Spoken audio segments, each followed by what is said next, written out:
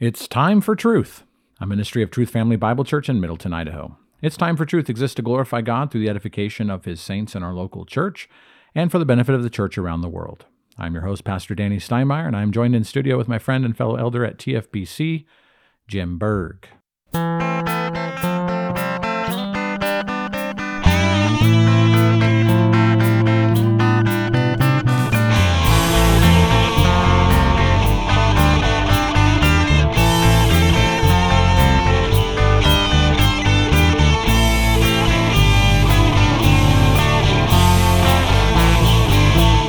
Well, hello, everyone. Thanks for joining us once again today, wherever you may be and whenever you may be listening. We are grateful to be a part of your day.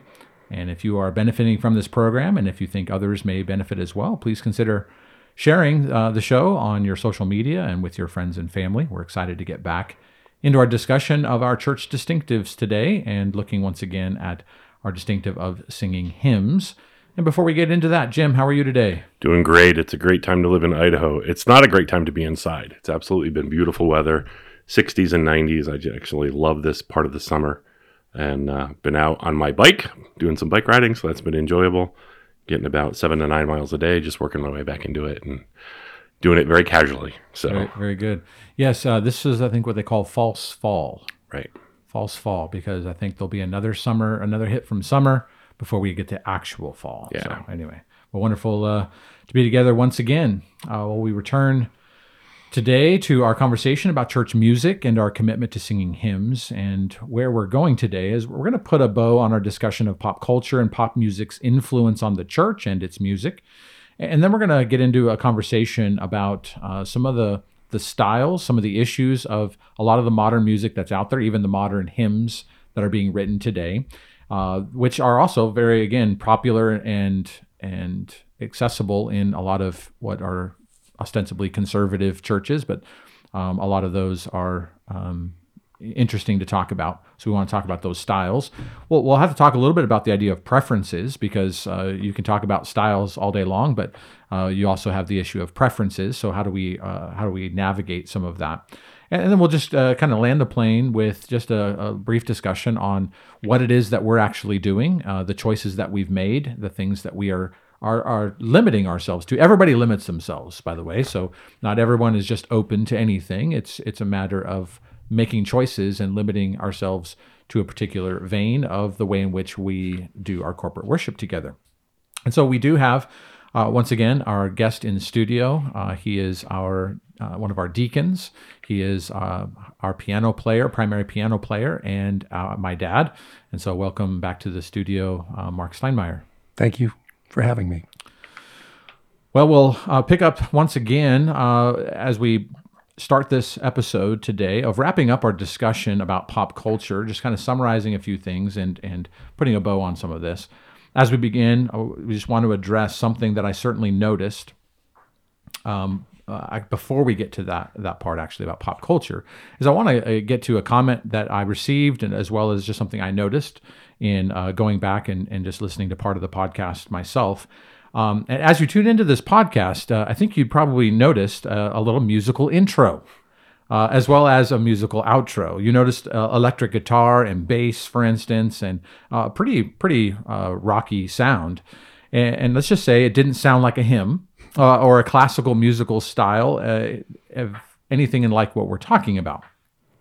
Well, and of course, we're talking about style and culture, making judgments. And when you tune into the podcast, you're greeted with, and we exit with, some rock and roll style music.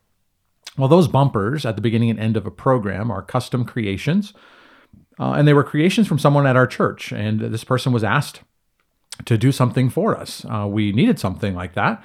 And he was given a lot of freedom to be creative. We didn't give a lot of parameters and instruction. We just needed some musical stuff. We wanted it to be energetic and upbeat, but that was basically all we had really in mind at that time. And he gave us 3 or 4 options to choose from, and these 2 were the ones that we chose. We thought they were actually the best of what we received. And he played all the instruments himself, by the way, very skillfully. He put it all together for us for free with kind intentions. We didn't tell him what to do or what not to do. We did wants, again, something to be upbeat and just the way it is for a podcast, a show. And that was it. And while you or I may not listen to that kind of music normally, and it certainly isn't to him, we're just adding a musical bumper to a podcast. There are no words. It is original music gifted to us. And instead of receiving a gift that we asked for and rejecting it, and we decided to go with it. And I'm glad we did. Listen, we may change it in the future, and that we're not married to this forever. And many podcasts will change a few things about intros and outros. All kinds of shows do those types of things, and we may do something like that in the future. I was actually thinking that I'm going to ask for something more like a pipe organ next time, and then more people will just cringe, like, oh no, it's an organ, right? But I think it illustrates an important point also, and that is that we're not judging all music apart from hymns to be terrible, evil. There is, of course, horrible music. Don't get me wrong. Different styles of music accomplish different things, and they're done for different purposes. Our intro and our outro bumper music is upbeat. It's energetic. It was a gift to us that we are grateful for. And no, you will never hear that music at church. But this podcast isn't church. Now, let's finish our discussion about culture as we get into it today. And I think it's important, Danny. Like, this is our fourth podcast on this because it's not taught enough today. And we didn't hear any of this up until this point on the podcast music. And now when we got into this particular topic, all of a sudden we hear it. And it really does, as you said, it highlights that we are so programmed to being used to what we're used to that when we do hear something differently, the question is how do we educate ourselves on what different is and what does good look like and what does bad look like? And that's my heart for this is the reason we're doing this is so that you can learn what good quality music is and what bad is. And I think today's is going to be a great podcast, and I'm excited for you guys to actually hear the difference between those two. And good quality music written and done for specific purposes. Right. And so those are really important, right? I mean, if I'm going to go to a basketball game, a slow, thoughtful hymn is not going to be the type of music that is really fitting for the occasion. Just like my clothes that I wear to church are not the same clothes I'm going to use to wear in the garden or doing mechanicking on my car. They're not the right clothes for the job. And so music, again, it's fitting for the occasion. It is designed to do something and to accomplish something. And what we've been talking about at the earlier episodes is we're after something at church, and it is a high view of God. It is the edification of the saints. It is pedagogical. It is teaching us. It is doctrinal. It is to be worthy. It is to be looking upward, more transcendent. All those types of things. We're not, and we'll get into a little bit today. We're not after the creation of an existential experience. We're not looking for the creation of manufactured feelings apart from truth and doctrine and so forth. And music is a powerful medium, and music moves us. Right. Sometimes literally. Right. And so we want to just talk about some of the things and the styles going on today, and that lead us to the choices that we've made. Yeah, and we talk about that biblically. Like Joshua and Caleb, as they're preparing for battle, the shofar blows. It's not a piano. It's not a pipe organ. There's a reason for it. There's an intentionality to getting the troops riled up emotionally because of what they're facing. That's right. And so when we go into worship, we're picking music because we want to go and worship the Lord. That's right. That's right. Well, as we finish off this discussion of culture and leading into a few of those other elements, the reason for having this discussion about pop culture is to partly explain some of the fervor and the pressure that people feel and that people have with regard to their church, and to they desire and they pressure their church to get with the times, and what is behind some of the complaints that people have with singing hymns at church. People struggle to value and appreciate the things and the people that are old. And so the effect on the church is that people want their music to be new. They want their styles to be up to date. And listen, they want their church to do what other churches do. That's a hard thing for some people, right? To have a church that's different is really hard for some people. They don't want to feel like they are missing out on what the other kids get to do. They want the new and improved. And all along, we give little thought to the reality that most Christian music today is mass-produced by Pfizer. We talked about the Pfizer thermometer. Was that last time or the time 100%, before? exactly. What do I mean by that? Well, I mean that this is big Eva, big business with big money, seeking for you and your church to move to their brand, move to their style, move to their hymnal, move to their theology, move to their methodology. It's all of them, right? We talked about this just briefly before the podcast. There's a funnel effect. We are being funneled. And the local church is being pulled into an economy of production and consumption. We talked about that in terms of pop culture. That's the origin of pop culture, was originally economic, and it was this idea of we need to stimulate production and consumption. And that it comes with marketing and media. It comes a lot with the technology as well that's been available to do that. And some things are better than others, but they are the producers and we are the consumers in a market built on what is popular. But it is an industry in itself, and it influences us, and we have to admit that. And what we've been alluding to and saying outright is that we are wanting intentionally to be resistant to going along with the flow. And look, this is important in all of our lives. This is important in raising your children. These are important principles that we need to have for ourselves.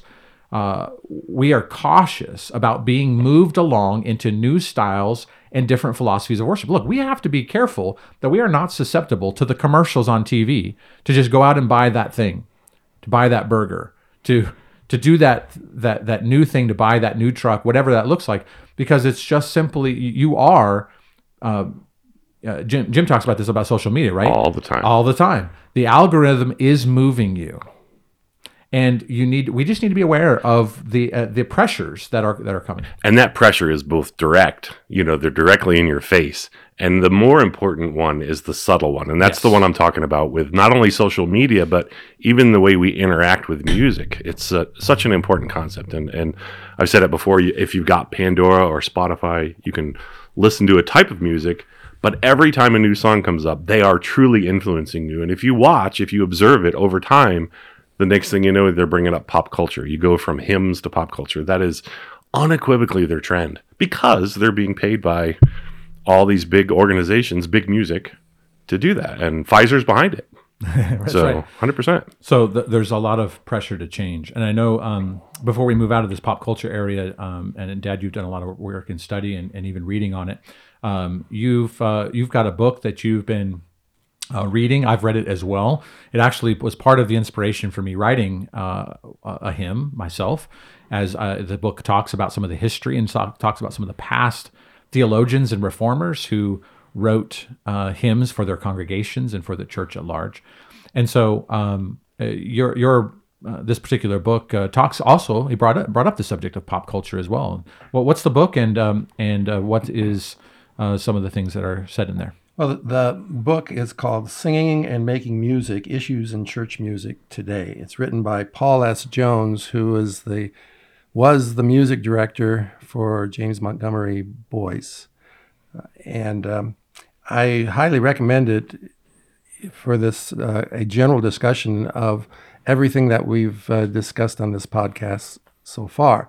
And as Danny mentioned, it does have some discussion on pop culture. And I thought, since we're wrapping this up today, it would be good to read what he has to say by way of summary. So I'm just reading out of his book. The particular heading of this little paragraph is called The Problem. And related to pop culture, he says this: pragmatism, relativism, narcissism, and pop culture have invaded the church, subtly masked as stewardship, progressive thinking, and cultural relevance. We are generally unaware of their presence. They have taken a toll on church music and worship in the process. Much of this has come into play through the contemporary Christian music movement, which, irrespective of taste, cannot be categorically separated from the secular forces and mediocre musical ideals that inform it, no matter how Christianized the text may be.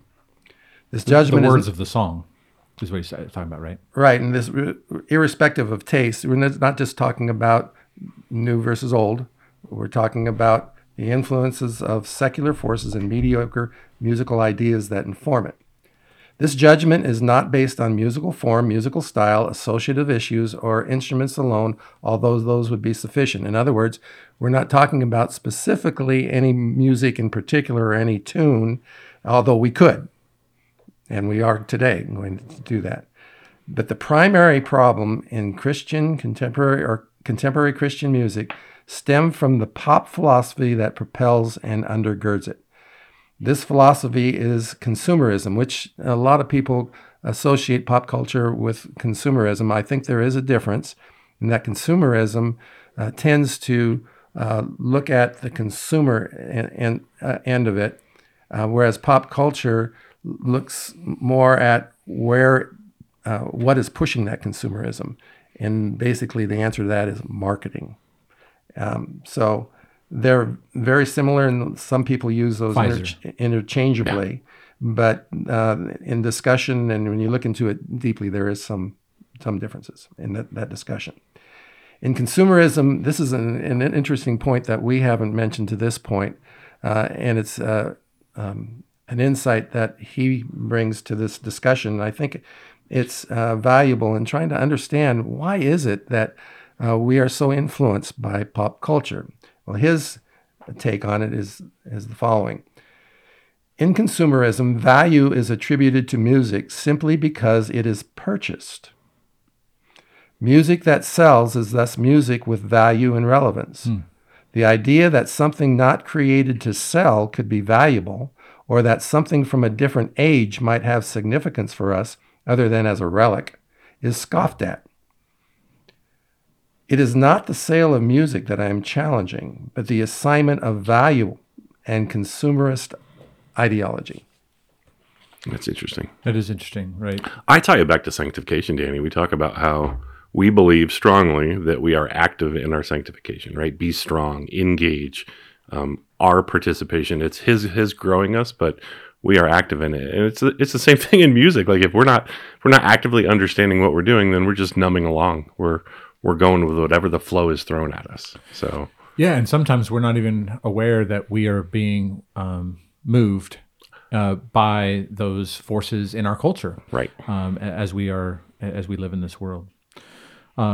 Good. So that's interesting. So part of, again, what we're saying is, look, we want to be mindful of these things, and we want to be cautious and even resistant to just simply being in the flow, pulled down river with the rest. And those things can be, of course, dangerous for the church.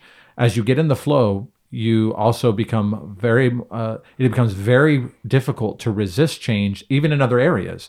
It can be others, whether it's we're talking about issues of style, issues of philosophy, of ministry. It could be related also to theology and the doctrines. We mentioned this previously. It's not an accident that many churches and institutions fall by the wayside when they are not resistant to change, and they find that they get in the flow, and suddenly it becomes much more easy to change your view and to find ways to get along with the rest of the crowd. It's actually easier to find content too. I mean, it's just readily available instead of actually having to work at it. Oh, that's a great point. So it's really hard to understand that. So we'll put this book out on Slack for everyone, and we'll make sure we put it in the subnote of the podcast itself so that you guys can have access to it. It's important that we understand this. Good. So the pressure to change, that's one of the things that we are resisting for the particular style that we've chosen, and why we're saying no to some things. And that's just a key element too. I think this might be the right place to bring this up. And that is, we can't sing everything, can we? The reality is that every church is limited. We sing, 5 songs in the morning, 4 songs in the evening, something like that. We have a repertoire of about 180 songs. 180 songs that we rotate through. And you can't do a lot more than that. You really can't. And no church does. You're going to sing your standards. You're going to sing your favorites and so forth. And so that's normal. So you're always going to be saying no to something, and and especially when it comes to the fact that we want to sing psalms, the actual psalms of the Scripture. and we're doing that, that also adds to what we're doing. We're singing psalms and hymns that are of course older. That's our aim. And I would even say it takes away, Danny, because what you're doing is you're taking 180 and now you're bringing psalms in, which means you're not singing those lower 20. And so I would word it as we're taking away. That's and so exactly right. when we're picking for those 180, we want the highest view of lordship we can in all 180. And so even if you take 10 and you go contemporary, you've watered down the whole 180. You've taken all those things off the table, And not just one. I think that's a great point, Jim, and it's one that we just don't realize. realize, and Right. people just don't consider that it's a numbers game. It is. If we sing one, we're not singing another. That's my point. And when you don't sing the other, it goes extinct. It goes extinct. Right. It goes away. That's right. And that's what's happened in the vast majority of churches in our country today, to the point where most people, most college students in Christian universities don't know more than 20 old hymns, Right. according to according to that book. According to this book. And I think that's probably generous. And I think protecting is important. There are some hymns that are bad. We've talked about this. Yeah, There's some absolutely. old music that's bad as well. To me, it's how do we worship well? How do we bring God our best? And so if there was 180 brand new ones and they had a higher quality than the old ones, we should absolutely consider those in terms of the way that we worship. It's just not there today. And that's what we want to show you the difference today is here's the old, here's why it is good, and then here's the new, and just listen to the difference. 100% correct. This is, if you try to make this an old is good and new is bad, That's not the argument. That's a losing argument. Exactly. And it can't be supported. Exactly. And so, but we are, of course, arguing for staying with and holding on to older things. And what we've been saying too, Jim, right? The old is the new. Because it turns out that if you don't know these songs, that means they're new to you. I would So love men. they're still new songs. I would love men in the congregation to write something that is new, that brings a high quality to God. Like that would be a fantastic. That's where we should be striving for as a church body. We should be desiring to do well in everything we do. And if we have people that are gifted in music, really understanding the impact of it and doing that is a blessing. And that's right too, because as an illustration of that, I did write a new hymn. That's right. And it confused some people.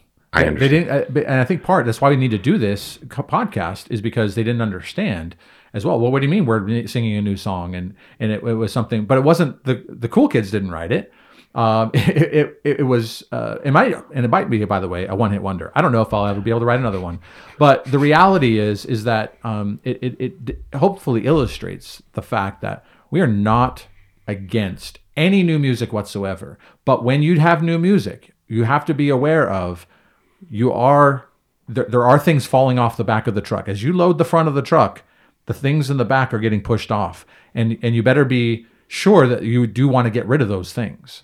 And those are the things that we're trying to highlight and talk about. But then we'll get into the issue of there's a lot of people right now that are basically unloading that truck over and over again because we're constantly adding all the new stuff. But the challenge for our congregation is we want them being the highest quality lordship that they can in what they're gifted at. And if it's music, we want them writing music. We want them writing super high quality music. Learn from the old, both the good and the bad, and write new. And we want that across the board. We want the highest quality forgers. We want the highest quality axemen. We want the highest quality donut makers. That's discipleship. It's not just the pastor. It's not just Sunday. It's through the week as we live lives together. How do we be the best to glorify God in everything? That's right. And it's not, and it turns out that's not that easy. Right. Right. To be the best. Right. And to produce high quality stuff, it's not that easy. And so that's why it's not just as easy to give it over to Pfizer, to a big conglomeration or to a big company or to just professionals. Right. And that's another element. We'll just highlight it here since it's on my mind. This idea of, look, we've outsourced a lot of things in the life of the church, and we have taken a lot of, we've outsourced funerals, we've outsourced marriages. Most of the church doesn't need their pastor, except for maybe, a few minutes on Sunday. And the life care for elderly. We put them in a home. Outsourced. We outsource, but we also outsource our worship, Right. and music. And so Those are things that. So we've talked about localism, Jim. We've talked about localism as part of the answer for moving forward in our day. I think localism is also one of the answers. When you realize, again, the commercialization and the economy that the church has come upon the life of the church today, where it's the churches become a consumer and gets involved in the economy of Big Eva Christianity, Christian music, whatever it is. It's just something to be cautious about at minimum. It doesn't mean you do zero, but it definitely we need to be aware of what it's doing and what we're involved in. Well, let's talk a little bit about some of the issues of contemporary music and some of the styles, Bethel and Hillsong, by the way, and then bunches of others. And listen, Bethel and Hillsong, many people will be like, oh yeah, we shouldn't be singing their music. Well, one of the things we need to be aware of is why we're not singing that music. Some of it is not necessarily just the words, guys. Some of the words would be relatively acceptable to a lot of Christians. But people recognize also that the people producing those songs do have a theology and they have an agenda and they're doing something with their music. They are worshiping in a particular way that is corresponding to their theology. And so a lot of people recognize, well, we shouldn't be singing those. Amen, and I agree. But we also resist some of the new and improved conservative darlings of Sovereign Grace, the Gettys, and even Grace music. And gasp goes the listener, right? Like, those are John my favorites. MacArthur. That's John MacArthur, right? Didn't you go to his school? You're not allowed to say things like that. Right. But I like those songs. And we're going to touch on the challenges also of our likes and our differences, our opinions, our flavors in a little bit. But before we get into that conversation about preferences, we need to have a conversation about what these groups are doing. And then we'll get into the styles. First, we already spoke about Sovereign Grace a little bit in a previous episode, and I'll mention Piano Bob as we have referenced him previously from Shepherd's Conference. That is, of course, Bob Coughlin, and I'll just say he's terrible. And I spoke to someone yesterday, by the way, and it was great to have an outside opinion. And he was like, "Yeah, I don't appreciate him either." And before he's terrible in what regard? That's what I want to talk about. Okay. And it's not just talking about preferences. He is legitimized, of course, because after all, he's been invited repeatedly now. He's the go-to guy by Grace Church, which stands, of course, for John MacArthur. So how could he be bad? But you need to realize that Bob Coughlin is on the board of Sovereign Grace Music, and he dates back to the Reformed Charismatic movement. That Sovereign Grace is overtly identifies as a charismatic organization. And C.J. Mahaney and others were advancing this movement, and they are continuationists. And charismatics have had a huge influence on church music in my whole lifetime, and especially in the 80s and 90s, and of course, continuing even into today. But all the Reformed charismatics did was they take the emphasis and the aim of the charismatics, who are, by the way, very critical of the stodgy, stoic conservatives who don't like emotion, who don't shed a tear, who never smile. They're very critical of the conservatives for their lack of feeling. And what they want to do is they are pursuing differently a worship experience, a feeling of the presence of the Spirit, a longing for an outpouring of the Spirit in an ecstatic way, which would include things like tongues and prophecy and healing, etc. That's what, again, the continuationists would believe in. And the music, by the way, is a big way to generate the experience. The health and wealth people do it. The Southern Black preacher does it with his little organ riffs, right? By the way, the fundamentalist crowd has their own version of it, right? Where you just keep singing "Just As I Am," 10 times until someone comes forward. It's designed to move you and to get you out of your seat. Sovereign Grace music simply sought to blend, to meld that experiential, emotional, and individual experience that the charismatics have been so good at, and to have reformational orthodoxy added to it. And to be clear, we can be thankful for an improvement in the words of a lot of conservative modern hymn writing. Credit where credit is due. They are better than the 711s of the 80s and 90s. But stylistically and philosophically, they are working, listen, to move what they view as the stoic, stodgy, old fundamentalist conservatives to the charismatic left. And listen, there are those at Grace Church that are tired of being the old Grace Church. They want to improve it by reupholstering the inside, by the way, which is as ugly as sin nowadays. They did a horrible job. And they want to modernize the music. Yes, I'm talking about the color of the carpet, the color of the pews, the color of the chairs. It's depressing. It's depressing. It is unchristian. And right now, it has been a little bit subtle, but I'm predicting it's the tip of the change iceberg. And they are one person away from that whole thing, from that church, moving very rapidly with the rest of the flow of the sovereign grace, Reformed charismatic views and practice of worship. Well, and we talked about it. The teaching goes there too, Danny. It's not just the music. Absolutely. It's all the theology. Absolutely. It's all or none. And Piano Bob, by the way, is a great example of it. His yelling, his self-aggrandizing, and he's leading the congregation in singing. He isn't leading the congregation in singing as much as he is the star of a show. Right. And we are joining him in his many concerts. Yeah, you can't sing with Bob because you don't know when he's going to stop and pause or repeat, or it's ridiculous. It's frustrating. Absolutely. So absolutely. And this is not by accident, and this is not divorced from the style of and the purposes for the music that is being performed. Now, let's bring up the Gettys. They're interesting. Nominated for a Grammy, that's fine. They attended the Grammys this past February, which I think is somewhat problematic with the devil routine that was performed. I just haven't heard them say anything about that, but they were there. They were present. I verified that. They're from Ireland, and their business is writing Irish folk style hymns. Okay, that's their style, and that's what they do. Nothing wrong with that by itself. I don't begrudge them writing music in a particular style of where they're from.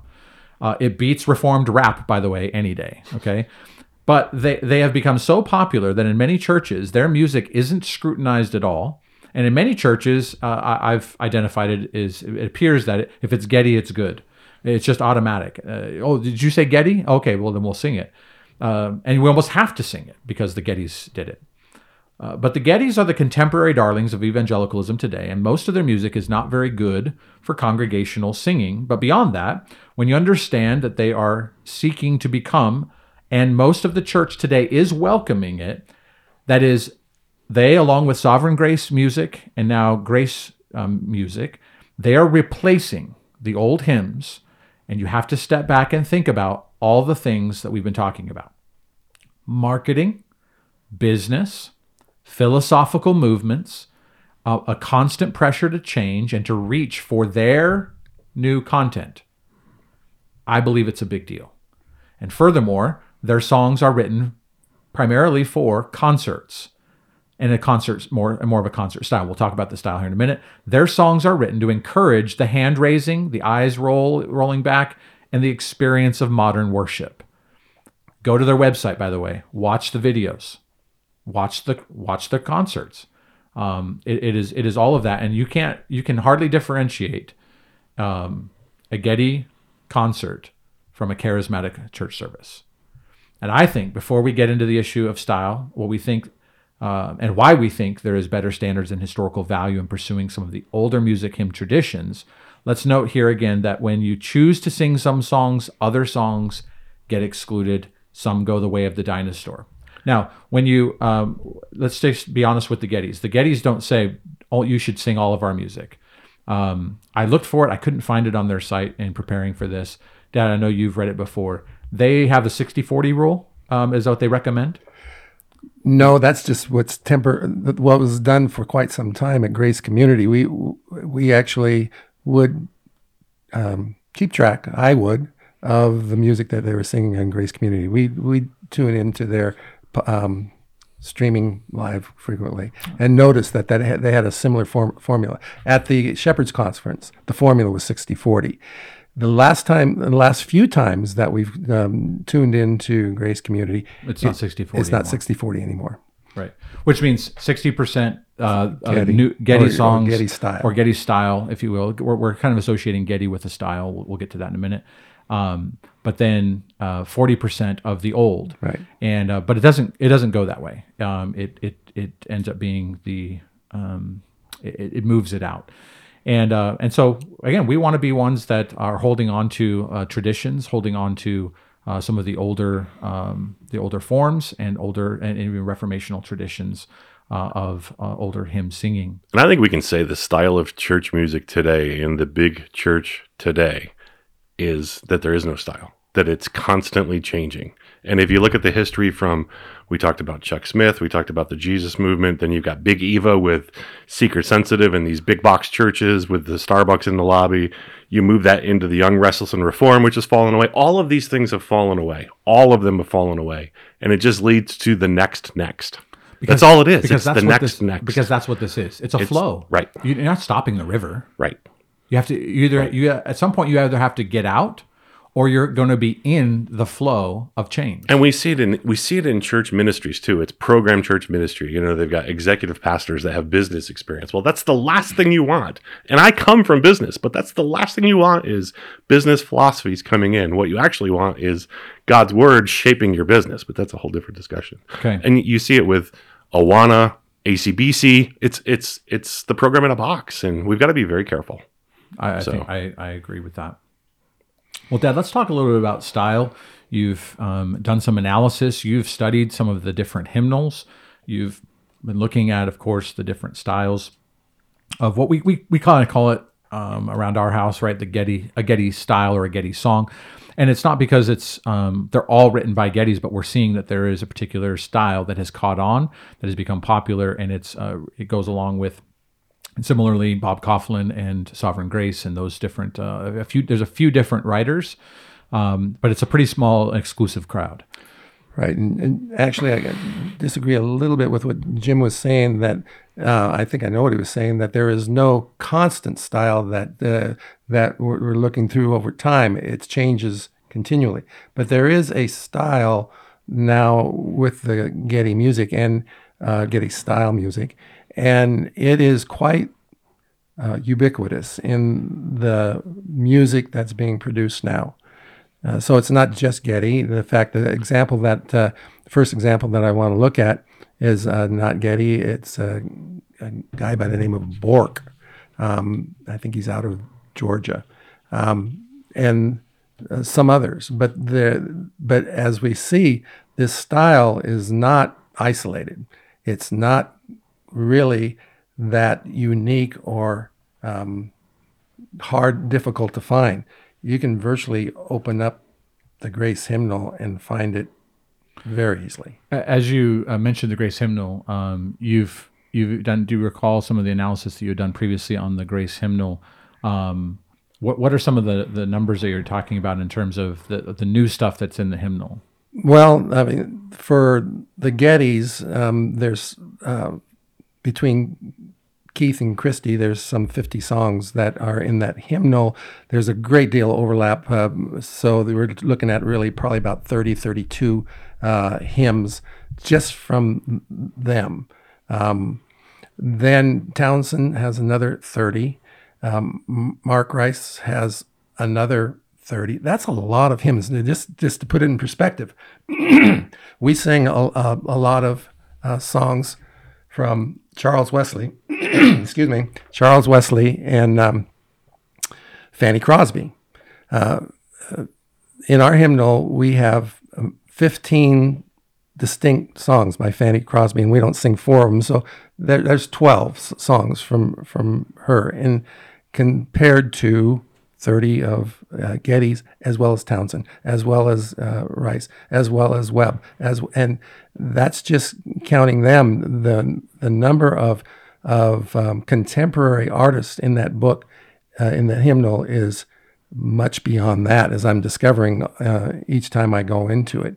But the style is so similar. It's just, I hope we can be able to see that in our brief example today as we go through that. And remember, it's a numbers game, back to the 180. So every 30 you put in there, well, that's 90.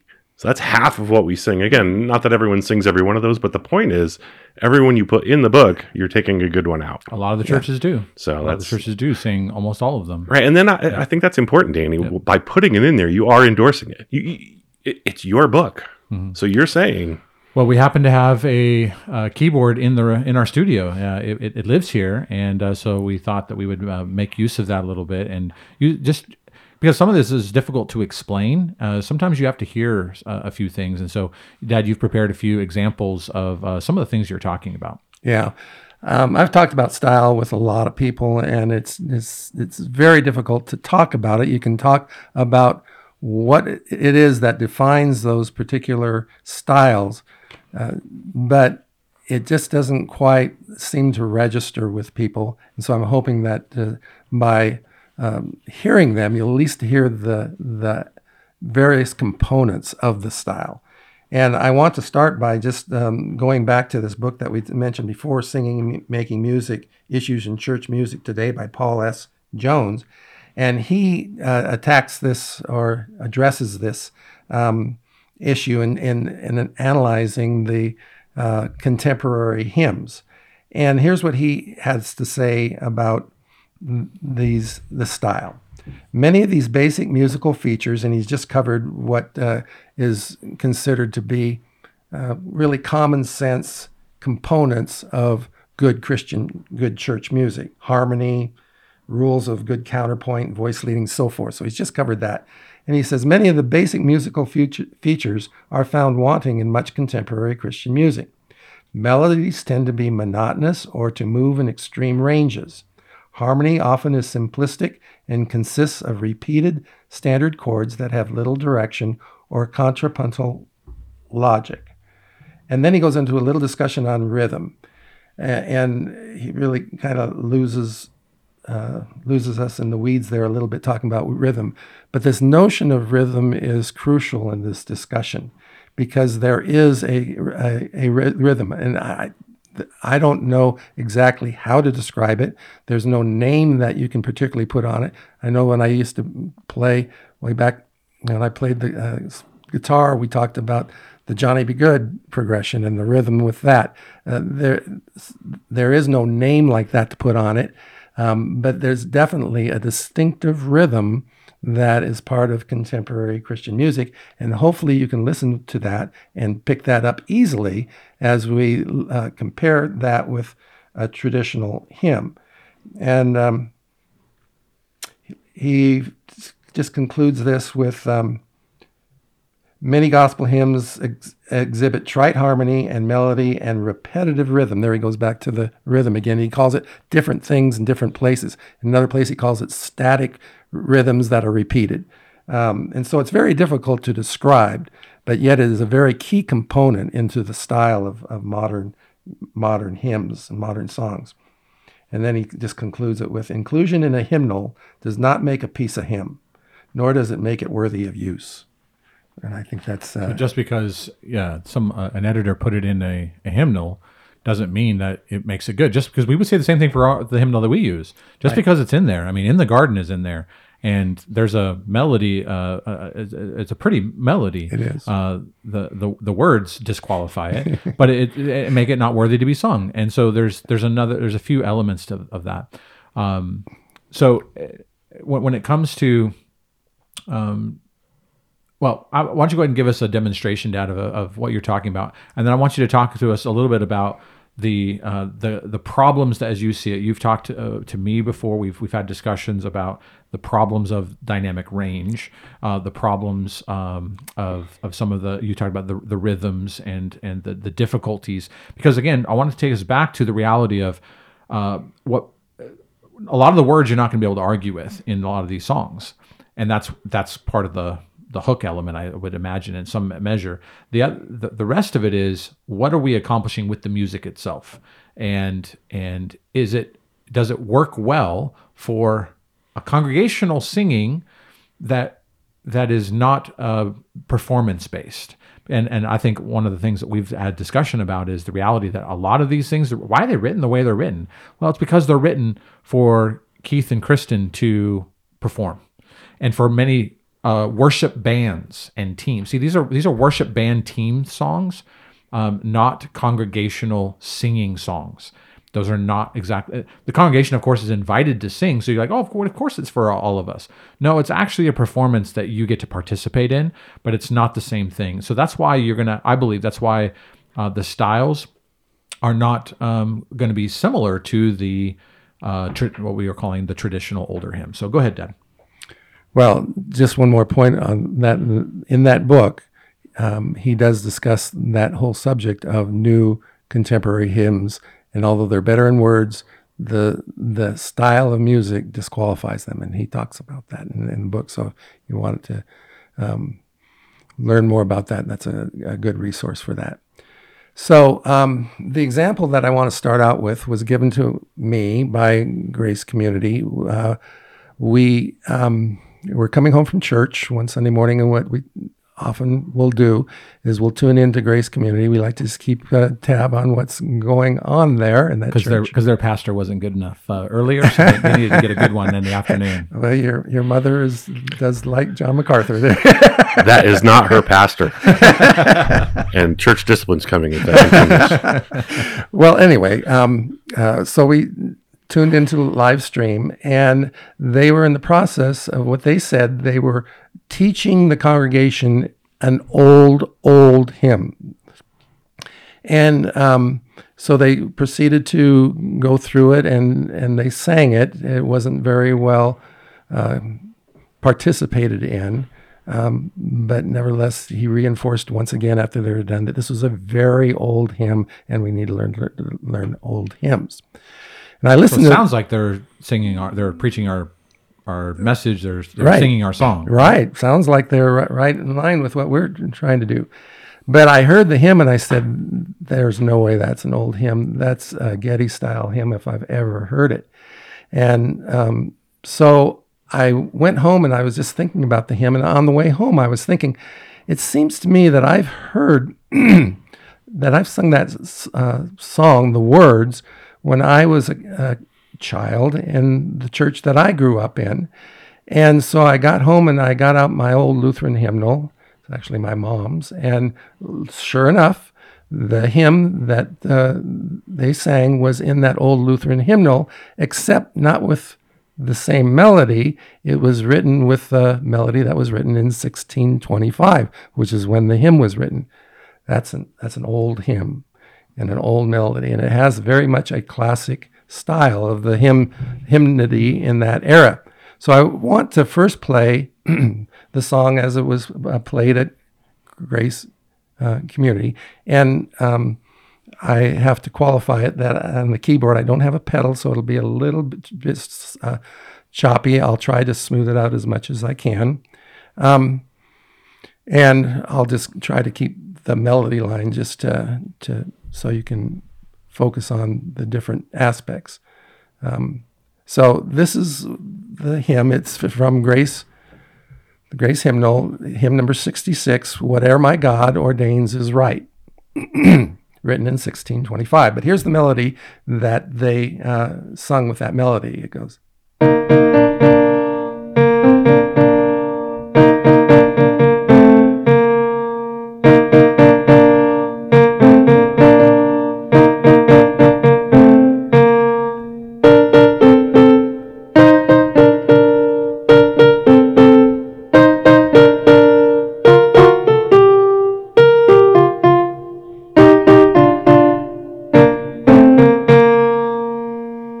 So that's the hymn that they played that morning. And many of us right now are going, "Oh, we recognize that." Yep. Just to be clear. Heard it before. Yep. Well, go ahead. You're going to recognize it because it's quite common. Okay, so here's the original hymn from the 1625 with the music from that era.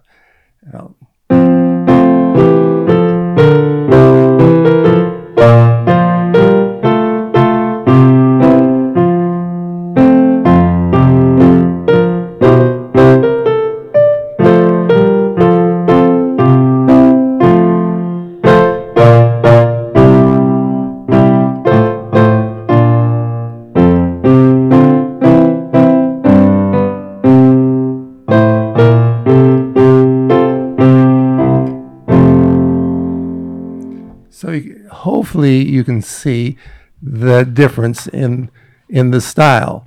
You certainly should be able to pick up the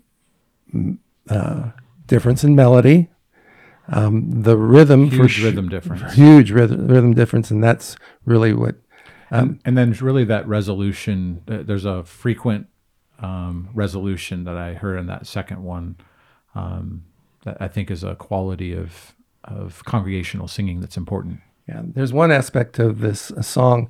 The way it ends is, and that turns out to be a very common way to end modern songs. They'll play a certain melody, and then they'll just sometimes just seems almost out of the blue to they'll just end it with that ta-da type of Ta-da. ending. And so we'll see that. So just do. Okay, so that's the melody. So, excuse me. So lest you think that is just a unique example, I've just selected some other ones that we could look at. Just turn over to page 51. And it's called The Secret Place. It's written by Bob Kauflin. Now, let me just talk about... So different writer. Kauflin, yeah. Let me just talk about dynamic range now. Dynamic range deals with how far you have to stretch your voice in order to sing a hymn. Typically, a hymn has a dynamic range of 1 octave, so that's considered a dynamic range of 0. And if it goes beyond that, there's +1, and then +2, and then +3. And if it gets beyond that, we have one hymn that has a +3 dynamic range that we've sung, and it's Wonderful Grace of Jesus, where you come to the very end. And however, a lot of modern songs will have quite a large dynamic range. If I play a hymn on Sunday morning that has a dynamic range of 2, I will probably have some comments About it being difficult. It being difficult. Right. It's a stretch that was a little bit difficult to sing. So go beyond that. If I regularly had, in fact, if I have a hymn of 3 or of 2, I will typically try to lower that down a little bit. So I'll take it down a half a step or maybe even a full step to try to get that upper range down.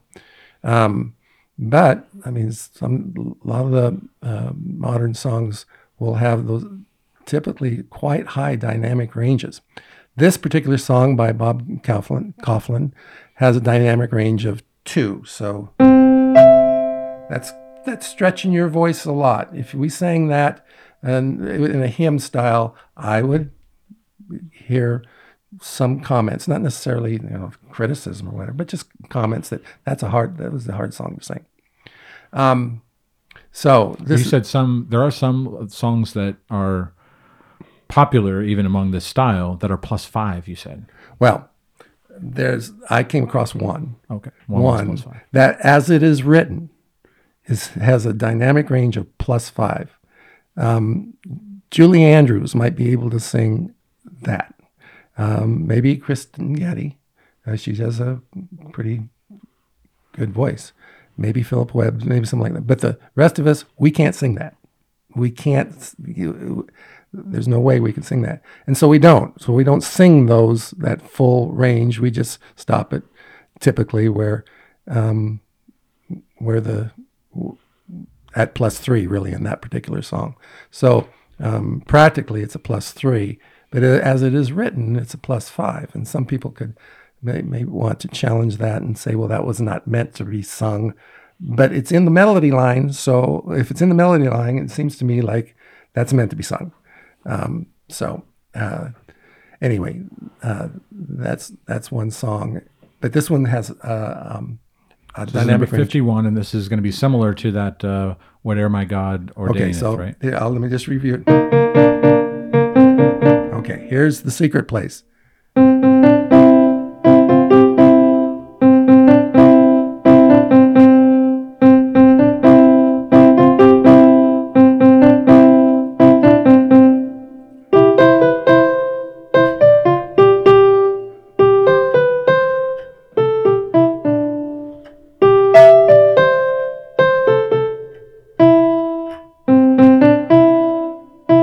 Here we go. The ending, Ta-da. the conclusion. So you see that has a dynamic range of +2. So I hope that you can hear the similarities in style with that. And as I went through the hymns, I have a number of hymns here that over and over and over again demonstrate that style.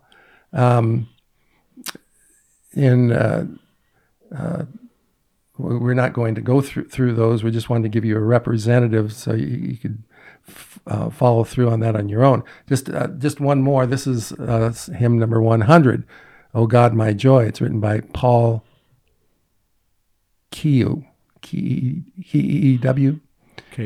K-E-E-W.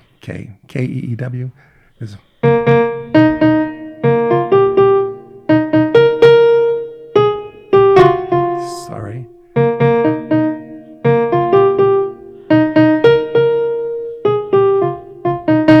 And they have the little...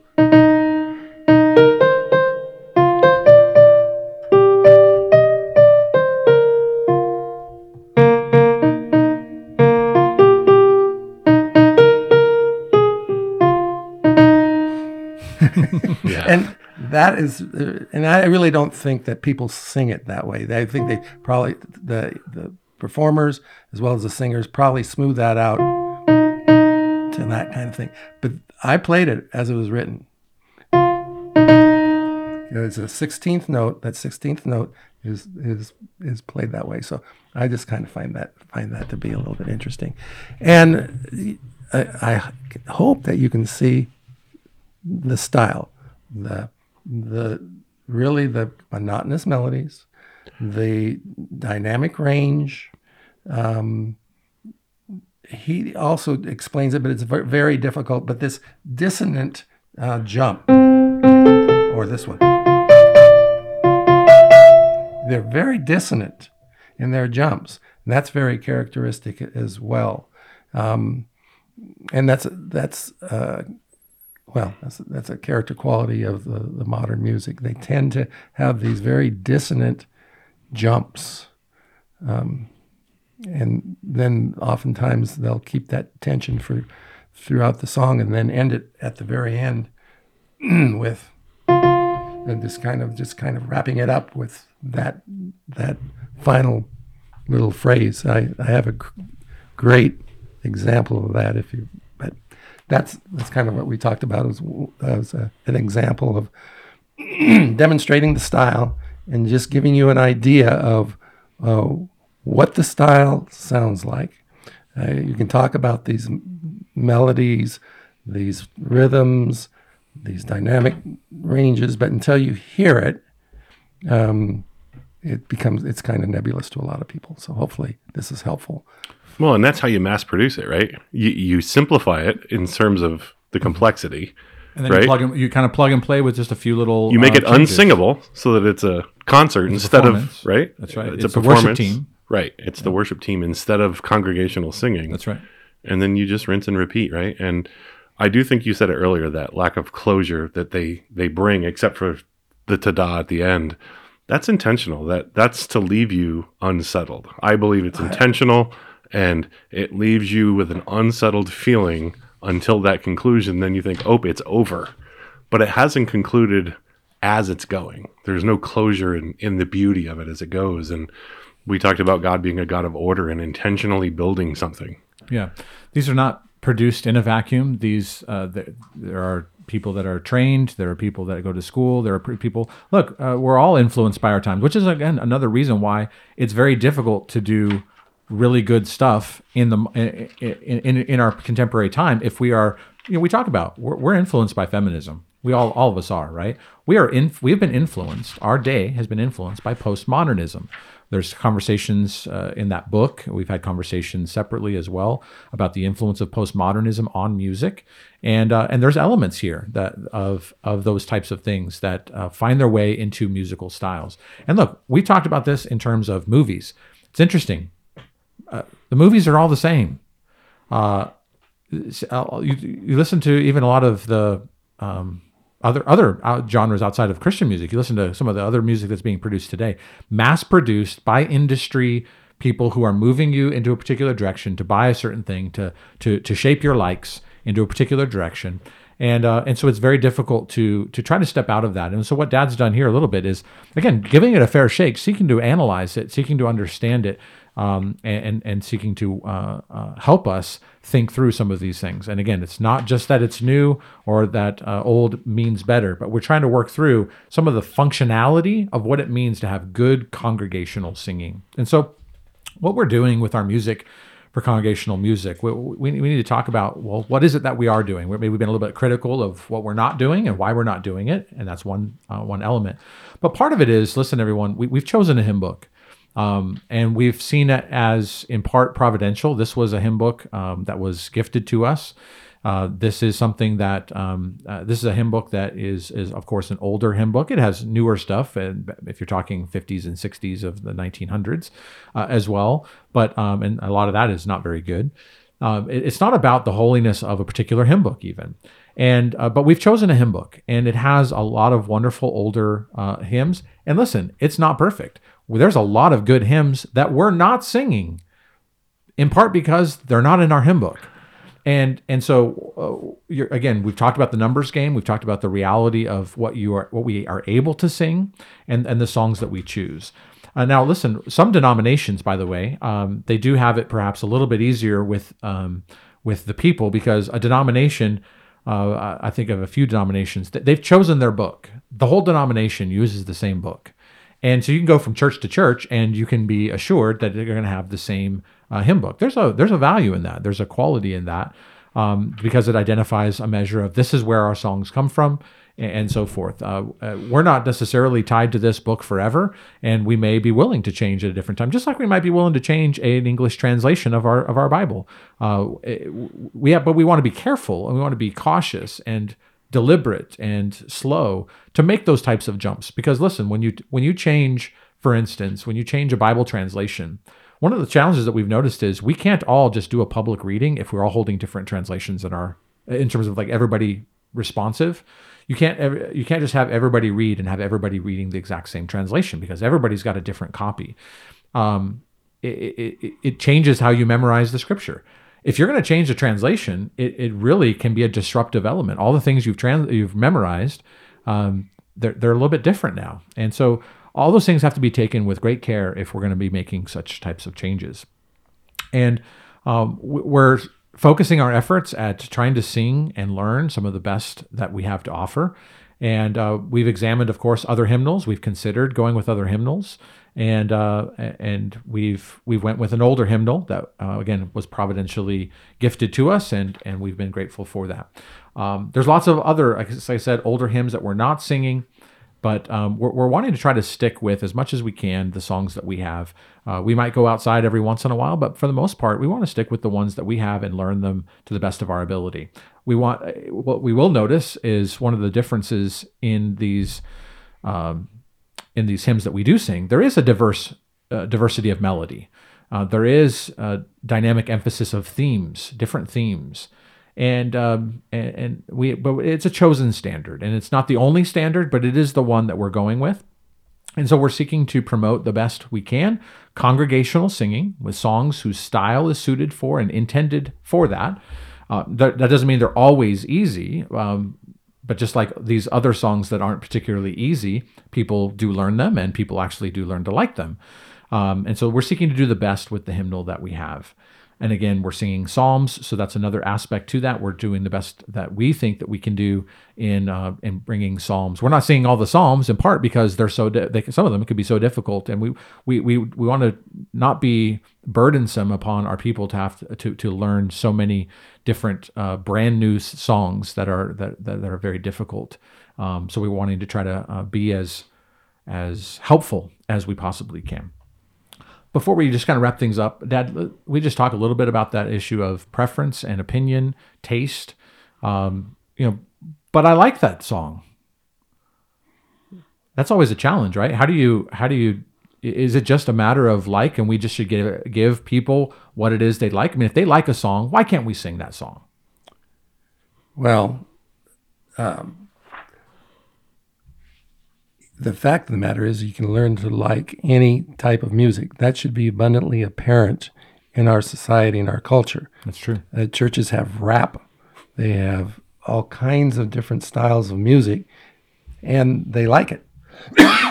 Yeah, and you can justify anything, right? I mean, I think about Bill Cosby. His kids wanted chocolate cake for breakfast. Yeah.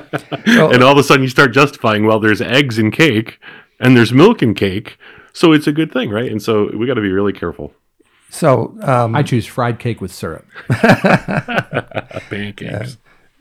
So just because we like it is not a criteria, a good sole criteria for choosing music. We need to look at what's appropriate. And that's what we've tried to do to the best of our ability. What I've tried to do through the years in selecting. So as your son, if I came to you, Dad, and I said, I like a mohawk. Yeah. What do you do with that? I mean, like, it's just hair. I mean, I couldn't do a mo. I mean, We'd all like to see that. Well, now you're getting into. I could still do it. I could still pull it off. Now you're getting into parenting, and But in parenting, you're dealing It's with what's good for children with people. preferences. Right. Well, yes, that's right. And your example immediately goes back in my mind to what a pastor told me years ago when he was dealing with his son who came home from college, a Christian college with long hair. And he told his son to get a haircut. And the son looked at him in the eye and said, no.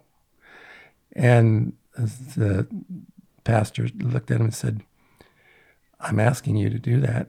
I'm requiring you to do that. He said, no, I'm not going to. He says, so you prefer your hair over our relationship? And he went and got his haircut. I mean, he thought about that and said that he realized that he was still under the authority of his father. He was wise enough to realize that. And it was a moment in time of extreme confrontation over whose likes are going to take. And that's the way it is in every church too, because at some point it does come down to who gets to make the decisions. Yes. Right? And so ultimately what we're trying to recognize here is that in every church, this isn't our church, this is every church. You have people who are in the positions to make this decisions about what the standards are for their church, just like a father and a mother are in the positions to identify for the children. You might have likes and preferences, but they may not meet the standards of what this particular family is going to be about. And so it doesn't mean that all the likes are irrelevant. It doesn't mean that all the likes are totally bad, but they may not be up to the particular standard of that particular family. And so, for instance, if I came home and said I wanted to get a mohawk, it would be, well, thank you for your opinion, but that doesn't meet the standards of this household. So the answer is no. We're not going to be doing that. And so, in some ways, similarly, when it comes to the church, there are going to be differences of opinion and preferences, and maybe I'd like to sing that song. Maybe I'd like to do that thing. And the answer from sometimes the authority is, well, you know what, I don't see it that way, or we've chosen a different path for the shepherding and the worship that we are offering here. And we can listen and we can hear from people of recommendations, suggestions, or arguments to be made. But of course, even in the way in which we relate to each other, it should be respectful, and it should be understanding that we have a weighty responsibility before God to shepherd the best we can, to honor Him and to edify our people. And so decisions are going to have to be made. Just like, well, who cares about hair? Well, some people do. And so some dads, the military does, right? Some people think it's a bigger deal than others. But the reality is that there are. I remember. I'll just tell a quick story here. And Jim, I think, had something to jump in. I remember the next door neighbors had the high top red Converse tennis shoes, and I wanted I wanted to have the red high top Converse tennis shoes because, man, those looked cool. And the answer was no. Not only do they not meet the standards of appearance for our family, but your Kmart specials will do you just fine. And beware of just simply wanting to do whatever the neighbor is doing. And it was one of those things where I didn't understand at the time. Like I remember that was actually tough, and we actually kind of felt bad because there was pressure being put on you by we were being made fun of. Yes, you're being made of. We didn't have cool shoes because you bought your shoes at Kmart. That's right. That's right. And we were trying to defend ourselves, but we didn't know really how or why. And maybe it was just easier for us if we conformed, and then we wouldn't get made fun of. And again, it's one of those elements where we had to be. Was there anything wrong intrinsically with red Converse high top tennis shoes? Not in themselves. But in terms of the standards for our family, the economics of our family, and the lessons for our family, it was, no, we're not going to give in to your desire to be liked and get along with the neighbor who was making fun of you for the song you sing. I mean, the shoes you wear.